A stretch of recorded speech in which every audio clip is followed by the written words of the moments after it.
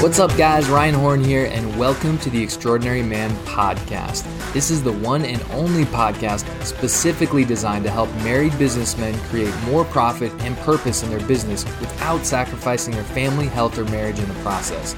Each week, I interview some of the world's most extraordinary men, including 7- and 8-figure entrepreneurs, elite athletes, best-selling authors, and world-class speakers. Hey, what's up, guys, and welcome to the Extraordinary Man Podcast. This is a recap of my interview with Mitchell R. Tucker. So Mitchell talked about how he grew up in a very entrepreneurial family, and he always wanted to be a cop. 18 years old, joins the police academy, and by 19, he's a deputy sheriff. And he worked for 12 years in law enforcement, including as an undercover narcotics officer, among other things. And he told this story in December 2017. This elderly lady called the station and asked to have an officer sent out to help her make her house more secure. So he went and for about 30 minutes told her, do this, add lights here, things like that. And at the end of it, she was so happy and she told him, thank you. And, the 30 minutes you spent here was worth every penny of $500 of peace of mind. And when she said that, that just kind of clicked in his mind. And he decided to create an alarm system and he patented it. And he was trying to get investors. And this one investor really wanted to work with him, but he kept saying, you don't really have any skin in the game because you have a job. So if this doesn't work out, you can just go back to your job and I'm just going to lose my money. And so he didn't want to lose the investor and he was really serious about this. So he went and put in his 2-week notice as an officer.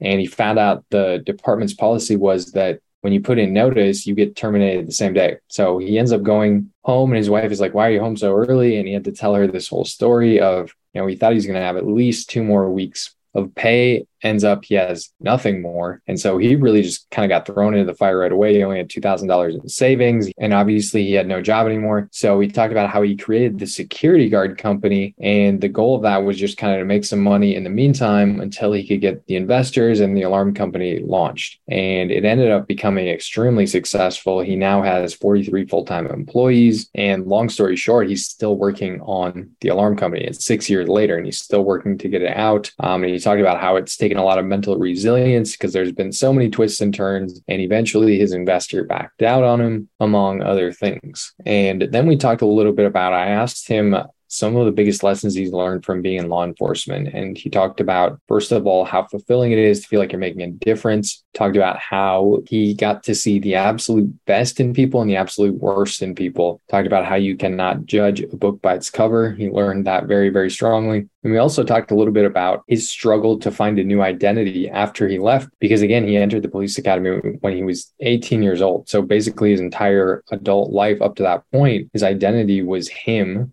being in law enforcement. So we talked about the things that he had to do and kind of the process he went through in order to realize that he didn't need a badge in order to make a difference. And he talked about his book, Mentally Tough in a Weak Society, and how he wanted to finish it before his dad passed away. It didn't end up happening, and that kind of lit a fire under him, and he got it done within 72 hours. And also talked about kind of the backstory of why he even wrote the book and the huge influence his dad had in his life, because his dad was given 7 years to live when he was born, and he didn't pass away until a few years ago. And Mitchell is in his mid-30s. So obviously he well outlived that, but gave some really great examples of lessons he learned from his dad. We talked a little bit about mental toughness. He talked about the definition of a peaceful savage. What does that mean? And how did he come up with that? Kind of like a download from God. And he told the backstory behind that and what it actually means to be a peaceful warrior. And he also told this story when he was in law enforcement of how he got a call coming in about an armed robbery in progress. He looked up and the address was like a couple hundred yards in front of him. And so how he just got thrown into it. So he pulls up, and I won't tell the whole story here. Go listen to the full episode if you want to hear it. But how he ended up entering and clearing this entire business out. And the robbery was already gone at that point. He didn't know that, obviously, when he was entering. But lots of lessons from that backstory as well. And kind of we talked about courage and about how when you've taken an oath to do something, which he did as a law enforcement officer, it doesn't really matter if you want to do it or not. It's non-negotiable. And also how, you don't really fully know what you're made of until you get tested in some way. Then, of course, I asked him what his definition of an extraordinary man is. And his short answer was, it's a peaceful savage, right? And go listen to the full episode and you can hear him really dive deep into what peaceful savage means to him. But he also talked about how it's a man that believes in something and stands up for it. And it's a man that has the guts to stand up for something and say something about it. And also they have to have morals and they have to have standards. So this is a great episode. I just barely scratched the surface. So if you missed the full episode, definitely make sure you go back and give it a listen.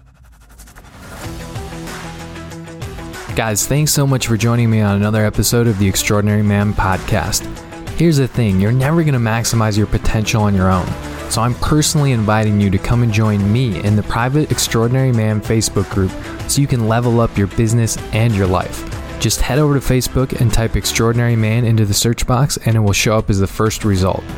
Iron sharpens iron, and this is the number one place for you to connect with me and other like-minded men who are on a mission to maximize their potential. My goal is to help you become the man God created you to be in all areas of your life.